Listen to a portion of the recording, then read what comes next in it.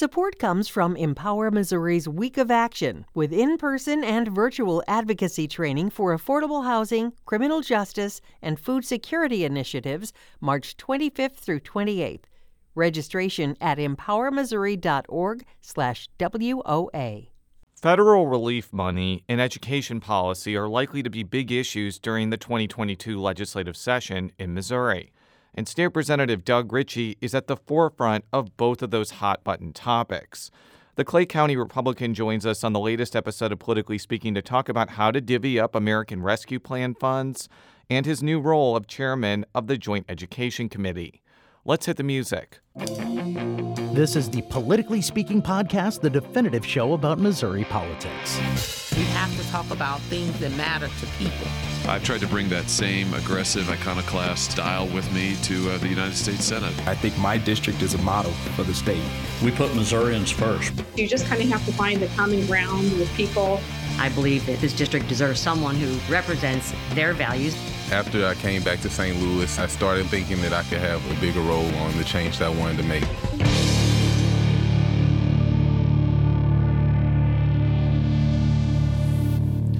And welcome to Politically Speaking. I'm your host, St. Louis Public Radio political correspondent Jason Rosenbaum. We have a great treat today. In studio in St. Louis is St. Louis Public Radio's State House reporter, Sarah Kellogg. Oh, man, it's great having you in studio and not through a box on Zoom. Definitely. But not that a box on Zoom is bad, because joining us is our guest, who is, I believe, coming to us from Clay County, Missouri. Doug Ritchie. Thank you so much, Representative. You are a first-time guest, and as a first-time guest, you have to go through the entire rigmarole of explaining where your district is and what territory it encompasses. Well, Jason and Sarah, it's definitely a delight to be with you today. I am Doug Ritchie. I'm a state representative for the 38th District, which is Eastern Clay County. It takes in the areas of Liberty, Kearney, Excelsior Springs, running down to the Missouri River. So we're kind of in the northland of the Kansas City metro area. So that's the area that I'm representing. I'm in my second term and enjoying the work. So what made you want to get involved in Missouri state politics? It goes back to 2016. I was recognizing in something that had been percolating for many years in light of what I do outside of the Capitol, where people were increasingly dissatisfied with what was taking place in government. And because of that, the way that they would typically describe politicians was less than charitable. And the concern that I have with that in the long term is that when you are speaking so consistently, and it doesn't really matter what sector or what side of the aisle that you're on, everyone seems to describe politicians similarly.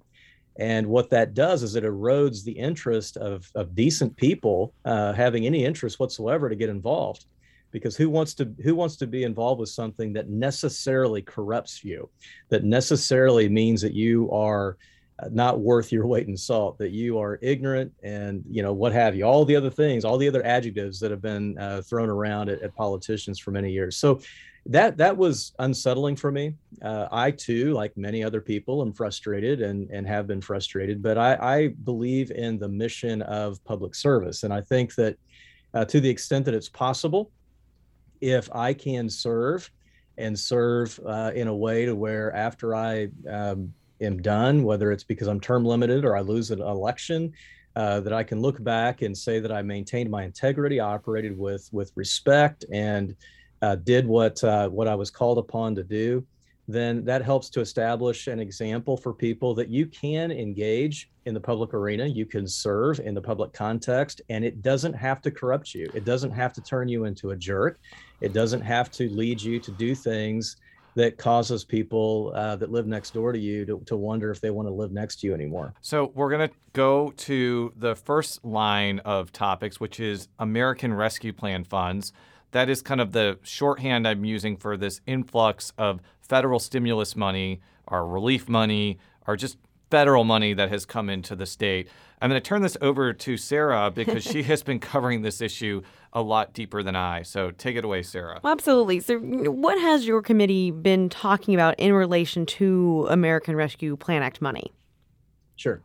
For the benefit of your listeners, I am serving as the chair of the Federal Stimulus Appropriations Committee within the Budget Committee. We can talk about the structure if that's of interest here in a bit. But so the committee that I am chairing, we were put into place by Speaker Vescovo the end of March, beginning of April sometime. And since that point, we have been working to identify needs that can be met with these federal stimulus dollars.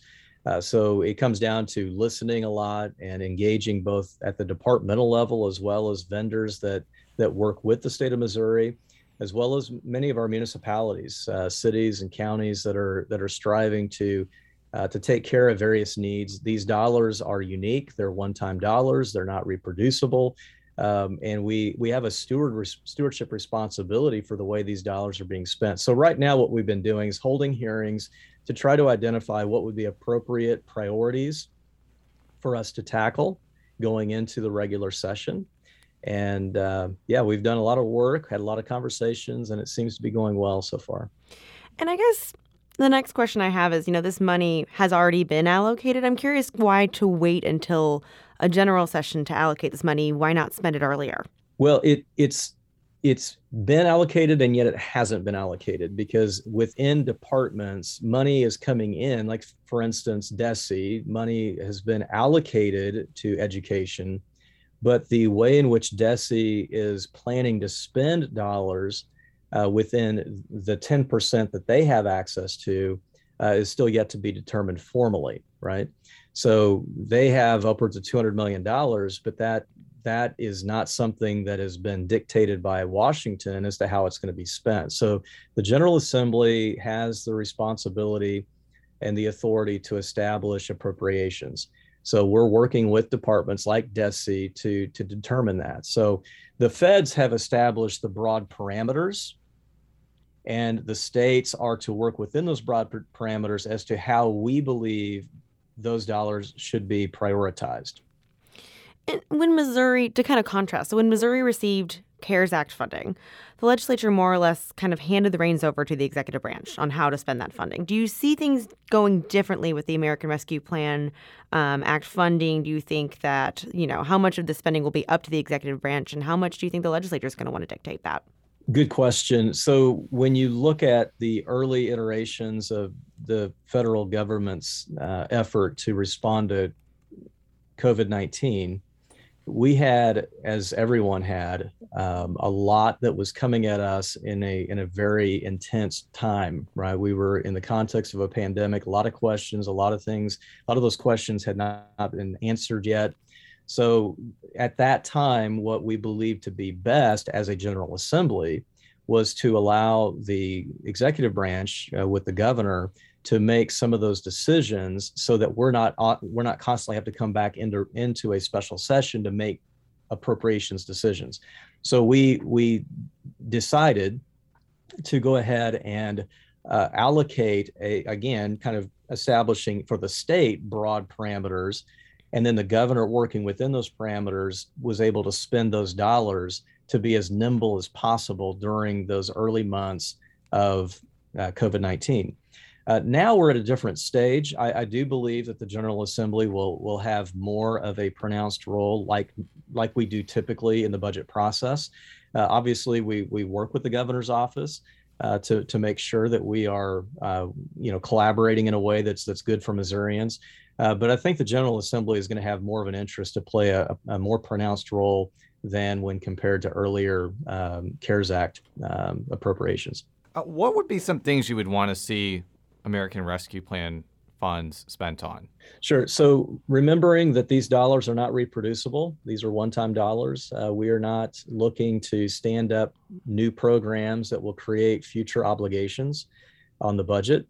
So in order to be properly mindful of the fact that we don't know what tomorrow holds when it comes to revenue, We don't want to create an additional obligation into the future. So we're looking at one-time appropriations on projects that do provide Missourians long-term benefit. So infrastructure, roads, bridges, as I'm sure will come up in the conversation, IT infrastructure overhaul is something that has really become a front and center issue for me in this particular role. We're looking at, certainly in the education space, trying to find ways to help parents chart a course for their children to overcome learning loss issues, right? But by and large, we're looking at one-time appropriations on infrastructure and other types of projects that provide Missourians a long-term benefit without a future obligation on state revenue. So you're not the only lawmaker that has expressed interest in revamping the state's IT system. We had Senator Lincoln Hough on the show, who said that was a good idea. And we also had Senate Appropriations Chairman Dan Hegeman on the program to talk about that topic. Here is Senator Hegeman. I think for years we have ignored upgrading some of our IT systems out there, and so there's a great need to do that. We did a lot of IT upgrades in the fiscal year 21 budget, but I also think that there'll be an opportunity to continue the IT upgrades in the fiscal year 22 budget is what we'll be looking at. Can you just explain why you think it would be beneficial to the state to revamp Missouri's IT system? There is not a single loser in this project. When you think so often of the ideas that percolate in the Capitol, there are winners and losers in most of those. And that's just part of legislating, right? And we all understand that. In this, we have a benefit to Missourians. We have a benefit to Missouri businesses. We have a benefit to Missouri entrepreneurs. We have a benefit to legislators. We have a benefit to state employees. We have a benefit to state bureaucracy. Everyone benefits when you take a serious look at overhauling state IT. We have people right now that are extremely frustrated when the state reaches out to them on a particular need and the state requests information. Well, we've got unique one-off siloed systems that don't share information. The state actually has your information in one area, but it's not accessible when it comes to another area. Even within departments themselves are frustrated because they have systems that don't communicate well with one another. Our appropriations staff will ask them questions about a particular matter of appropriations or revenue or what have you, and they have a hard time being able to access data because the systems don't communicate well. So we have Missouri citizens that are frustrated. We have people who are trying to access social services that are frustrated because they don't know who to talk to. You talk to one department, they say, oh no, we're not the right department. You need to talk to these people over here. And then you try to get a hold of them. And then you're supposed to fax a document. I mean, who faxes documents? Well, before you continue, I have to disclose something. I'm kind of in the midst of this right now myself because we recently had a daughter and the hospital misspelled her name to Bosenbaum, corrected it immediately. But when my wife called Missouri Vital Records, they said they're backlogged, so it appears that our daughter will bear the last name Bosenbaum until the hospital correction works its way through the system. Now, I don't know if that's related to the IT, but in my mind, that's a correction that should have been corrected like in 2 minutes. No, it's that and then some. We should have the ability. It's not like we're trying to create something. This is already present. It's already functional. The software is already out there.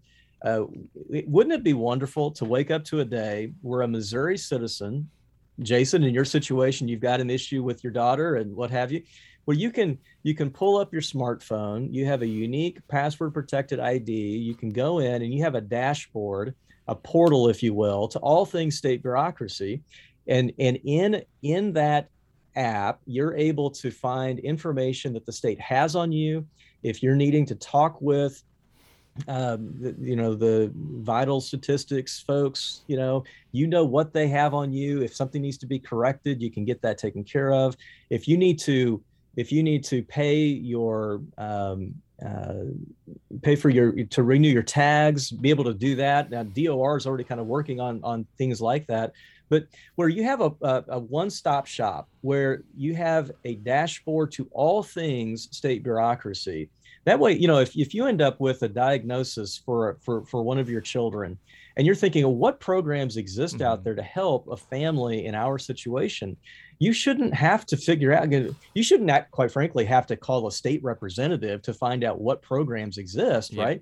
You should be able to easily find that information by going to the department. But the problem is this: we have departments that are fulfilling roles that are completely unrelated to their mission set. And so, for instance, if you're going through the process for disability, my thought would be that you're going to be talking to somebody within social services, right? I mean, somebody within the broader landscape of social services, with all the various agencies and departments focused on that one area. Somebody there is going to be my contact for disability questions. But that's not the case, because for some of us, we have to start with DESE. Now, why would I, as a 48-year-old guy, have to talk with the Department of Elementary and Secondary Education about a disability claim? It's because DESE has the contract with the feds to do disability determinations. Who knows that kind of stuff, right? Only people who are very well involved in terms of state bureaucracy. The average citizen would not know that, and that gets frustrating. So when we talk about overhauling state IT, for me, when I talk about that, this is what I mean. Putting an overlay across the entire structure of state IT to where citizens and businesses and other entities that have to engage Missouri bureaucracy, where they have a one-stop shop, if you will, to be able to engage all of that bureaucratic work to alleviate their frustration. And then on the back end, begin to update and replace older, antiquated systems so that the departments can work more efficiently as well. So that's what we're looking at. And quite frankly, it's a lot of money, but it's not nearly as much money as I thought it was going to be. And I think it is the right thing to do. It's the time to do it. We have money now to do it. There's really no reason not to, other than the fact that it's intimidating. When you think about overhauling state IT, it's an intimidating concept. But, gone are the days of giving in to mere intimidation. We need to do it. So I don't have any kids, but I do have a car with Arkansas license plates still. So even you mentioning the DMV made me perk up a little bit about simplifying that, because I don't want to go through that. But to change topics a little, has your committee discussed what it would want to do with the nearly $1 billion in American Rescue Plan funds that will arrive because the state expanded Medicaid? And if so, where would you like to see that money go? Yeah, so those conversations are very young at this stage. So I'm not only chairing this committee that oversees federal stimulus dollars. So we will be working in the context of what these dollars are and how they can be allocated. But I'm also on a committee within Budget Committee that oversees the appropriations for all things social services, up to and including Medicaid. So I will have conversations about this in both of those contexts, and then the broader Budget Committee. As you know, what your listeners may not be aware of, appropriations committees, one of which I'm a chair of, the other I'm a member of, operate within the context of the broader Budget Committee. So we do work at the appropriations level. It then goes to the full Budget Committee, and then we talk about it again and vote on it again. So, and I'm on Budget Committee and also on these two appropriations committees. So to your question on the $1 billion, the department is going to be working very closely with the governor. They've already turned in, I've not yet looked at the specific details on these dollars yet, but they're going to be working very closely when the governor makes his budget recommendations in the area of Medicaid and social services that are affected by these dollars now that will be coming in. We're just going to be looking at what is appropriate, what they can be spent on, what they can't be spent on. We'll be right back after this quick break with State Representative Doug Ritchie. If you have a smart speaker, you have access to the entire world of NPR and St. Louis Public Radio. All the latest news and all the captivating stories. Activate our voices with yours by telling your smart speaker to play St. Louis Public Radio. And we're back on Politically Speaking with State Representative Doug Richey. He is a Republican from Clay County. I want to talk about another committee that you're on. You're on quite a few important and impactful committees in the Missouri General Assembly, and that's the Joint Education Committee. First off, can you explain what this committee does and why you wanted to take the role as chairman? Sure. So the Joint Education Committee is made up of both Senate and House members. It's tasked with the responsibility of overseeing all things education, both K through 12 as well as higher ed. We're tasked with really asking the 30,000-foot questions, doing deeper dives on particular matters. We're not necessarily a policy committee where other committees during the regular session are hearing bills and we are voting on bills. That's not the role of the Joint Committee. The Joint Committee is really to look at policy and to make sure that that DESE is doing what it's supposed to be doing, that the Department of Higher Ed is doing what it's supposed to be doing.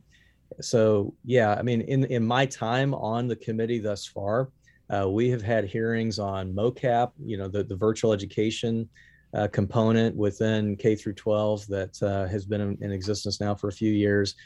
We've had hearings on how schools are responding to accusations of the presence of critical race theory, funding for higher ed. So yeah, that's the makeup is unique in that it's made up of both chambers.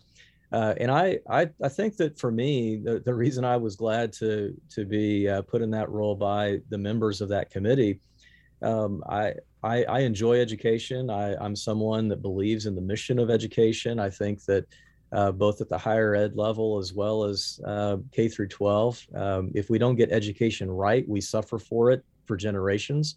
So I hope that I can serve in that capacity in a way that does help us as a state overall when we're talking education. So you've touched on a couple of these already, but what are some policies or issues that you're expecting to maybe come up and discuss in the committee, during this upcoming session? Sure. I think the committee has been fairly responsive to the current angst that everyone's aware of, both the national conversation as well as, the conversation within the state of Missouri, right? We've had a lot of people reaching out to us, both within education as well as parents that are concerned about the presence of critical race theory, trying to define it, trying to figure out how you discern it, what do you do with it?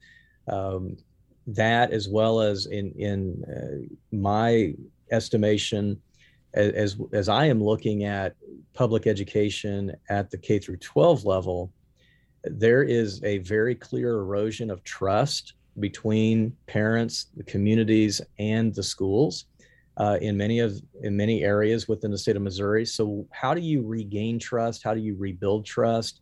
Those are going to be some big questions that I think we're going to have to look at.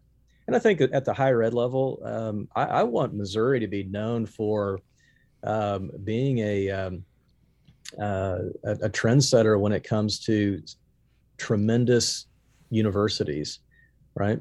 I don't always agree with what goes on campuses. I don't always agree with what's being taught, but that's the point of universities. You realize that they have a task. And what I would love is for both our private universities and colleges, as well as our public, to be well thought of nationally. When people are asking the questions about what are the best universities, I want them to begin to think very quickly about those that operate within Missouri. And the reason for that, beyond just the fact that education plays a significant role, we all know that the population of traditional incoming college freshmen is dropping, and it will continue to drop, and it will drastically drop in the next decade. So it's going to become more difficult as there are fewer and fewer incoming college freshmen for many universities. So I think we need to do some serious work to make sure that when fewer parents are making decisions as to where their children are going to be attending universities, that more often they're thinking about Missouri. So I want to touch on the critical race theory controversy, because that is something that your committee has held hearings on. And I fired up the Google machine, as I like to call it, to try to get a definition of critical race theory myself.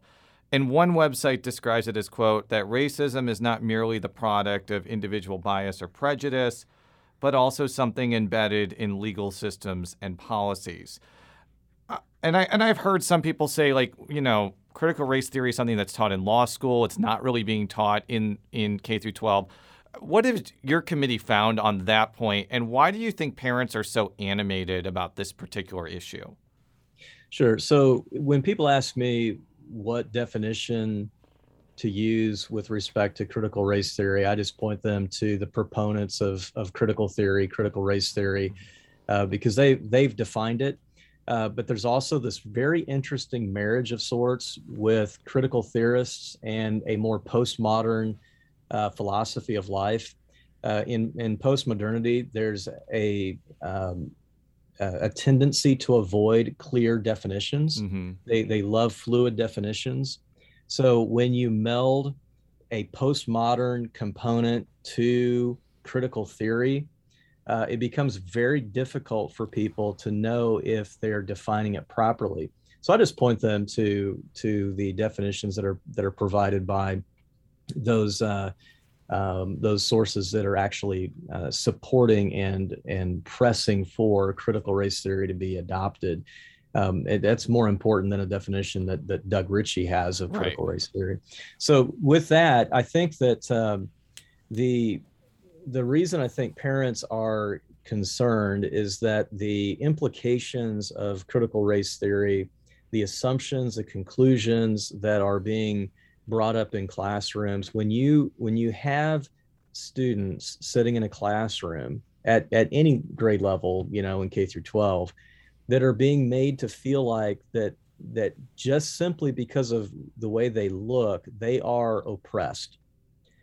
And for other students sitting in the very same classroom, that for no other reason than the way they look, they are a part of an oppressive system, and therefore they share collective guilt. That's a problem.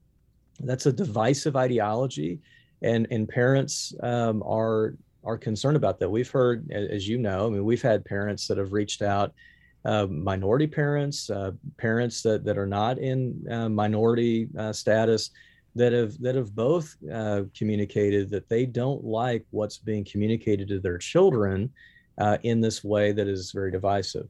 And I think beyond that, beyond the divisive element and leaving children in a position where they're being led by these assumptions and conclusions to feel like that they are responsible in some way because of collective guilt.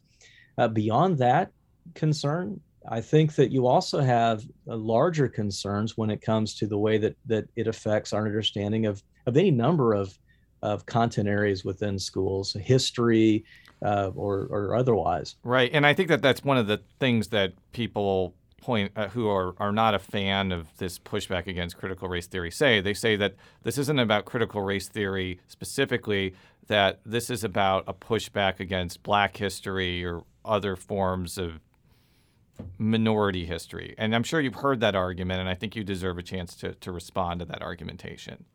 Sure. Yeah, I've been accused of being one that doesn't want history taught, and certainly doesn't want accurate history taught. And to that I say that's not true. I love history. I was bit by the history bug a long time ago. Yeah, as was I. I almost majored in history, by the way, but continue. Yes. History is messy, but history teaches us so much in terms of the victories of the past, as well as the quote unquote sins of the past as well.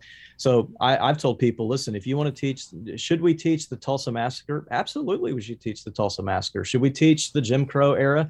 Absolutely, we should teach the Jim Crow era. What I have a problem with is when you begin to redact history to fit into a particular narrative. And it is, this is one of those things that I brought up in some of our hearings. When you read critical theorists, they have no problem with linking critical theory to Marxist views of the world and relationships and things. They don't have a problem with the connection of Marxism and critical race theory. They really don't. So when you look at that, for me, I think a Marxist redaction of history is extremely problematic. I want history to be taught. I want a robust history. I want the full arc of history to be taught. Because quite frankly, when you have students sitting in a classroom that look like me, and you've got students sitting in a classroom that don't look like me, and you're trying to address matters that are affecting their lives today against a historical backdrop, the best way that you can bring harmony and unity and mutual respect and mutual trust is not by identifying the fact that one particular person that looks a particular way has been the recipient of the oppressive tactics of a particular group of people, and that's it. You build harmony and mutual compassion by recognizing that in history, every segment of the human population has experienced oppression, has suffered, has sacrificed, has blood on their hands, if you will. We all share in that historical experience of difficulty, sacrifice, oppression, and even being guilty of doing things that should not have been done. So that actually helps to bolster the ability for children as they're growing up to identify with one another, even though we may look differently. So I'm a Baptist minister, right? Yesterday was October 31st. It's Reformation Day, right? For Protestants, right? Mm-hmm. There was a time where people like myself as Baptist ministers were drowned in rivers because we taught and we preached the importance of believers' baptism. Mm-hmm. We were drowned in rivers because we didn't agree with a particular position that the majority held, right? Yeah. That's a part of my past. That's a part of my history, right? So there's something in history that helps to anchor all of us to a shared experience of difficulty, of victories, and quite frankly, I'm grateful that we live in a very eclectic society. I mean, I am. And when we have a lot of people that are very different, we are better off. I think, kind of the pushback against this pushback on critical race theory, or it is teaching kind of history in a different way. So when you're talking about universal experiences, I think some of the pushback as well, the way it has been taught for decades and decades and decades and eons, is through a white perspective. And we aren't learning about the Tulsa Race Massacre, and we're not learning about the Elaine Massacre that happened in Arkansas. So I think, how do you teach that then as universal when really it has been this white perspective taught until, maybe now with this reevaluation? Within the academic context of history, right? Professors who've taught history for many, many decades. When you look at the way history has been approached for centuries, it's really not until just recently where we talked about something being taught as white history. So I think that for me, being one who's in many respects more of a classicist, I would reject the notion that history today is just simply a white history, because when you, again, to the degree that you teach a robust history, you're going back into the classical period of the development of, the Greco-Roman period, right? Well, they certainly would not have been identified with a Caucasian, white, mindset in 21st century America, right? You're talking Middle Eastern, right? And that plays into the development of Western civilization. There's also, in a very apparent way, when you look at robust history and you're looking at original sources, you have people from all different perspectives that are speaking into what has happened, and we read from them, right? You build a confidence level, right, on the part of people who right now don't seem to have a lot of confidence in the way history is being taught. You help to bring them along, not by limiting history in the way it's being taught, but by bolstering the history itself. One of the things we were talking about offline was your thought about how school boards may need to reorient how they do public comment and public meetings. And I'd like you to expand upon that, because having been a parent during COVID and seeing how some school boards react, including mine in Maplewood, Richmond Heights, even if I agreed with some of the decisions they made, I do agree that maybe they need to change the way they deal with the public. So I would like you to elaborate on that a little bit. We are not going to regain trust by operating the way that we're currently operating school board meetings. My opinion. When parents come into a school board meeting and they're asking questions, they're making comments, but those questions that they're asking are legitimate questions. And even if they're not legitimate questions, they're asking questions of a locally elected body. When those questions are asked and the locally elected body sits quiet and it's crickets, that is not a way to regain trust. Historically, the reason that has been the approach, one is it's been convenient because school districts, by and large, over the years have enjoyed the general support and encouragement and trust of their communities and parents. But that's changed in many areas of Missouri. You can't operate business as usual when the very community and the parents that make up that community that once supported you and loved you are now really upset with you. To continue functioning in that fashion only serves to increase their angst. It doesn't alleviate it. So what has happened, school boards will get together, they'll meet, and it in many respects helps to preserve the superintendent as the primary voice of the district, because school board members aren't speaking specifically to matters within the public comment period, or quite frankly, even during the board meeting itself. But I think that what we now need to recapture for the benefit of regaining trust is that school board members are locally elected individuals to sit on a public entity's board to make sure that the public school district is functioning the way that it should and that it's spending tax dollars properly.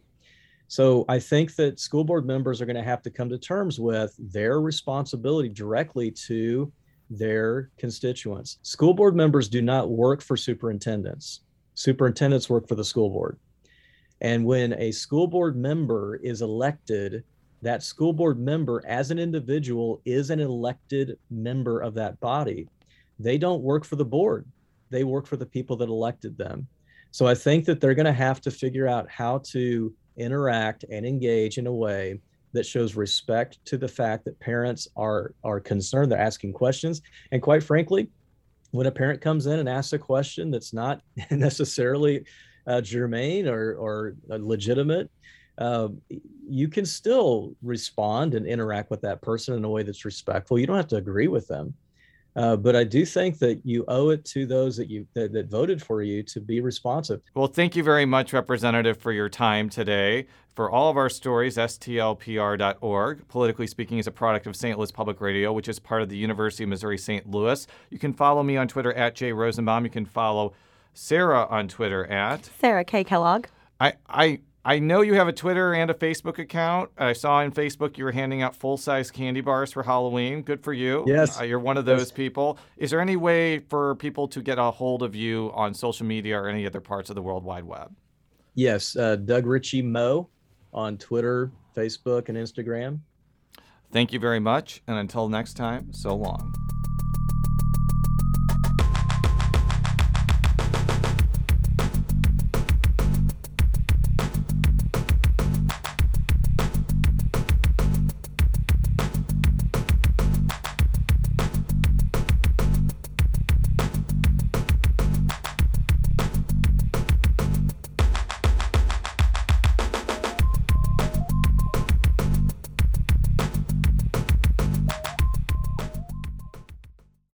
St. Louis Public Radio's The Gateway gives you the day's news first thing every weekday morning. From the ever-evolving relationship between St. Louis City and County to developments in the Missouri and Illinois state capitals and reports from our correspondents in Rolla and the Metro East. We put it all in a roughly 10-minute package with clarity and context. Download The Gateway wherever you get podcasts.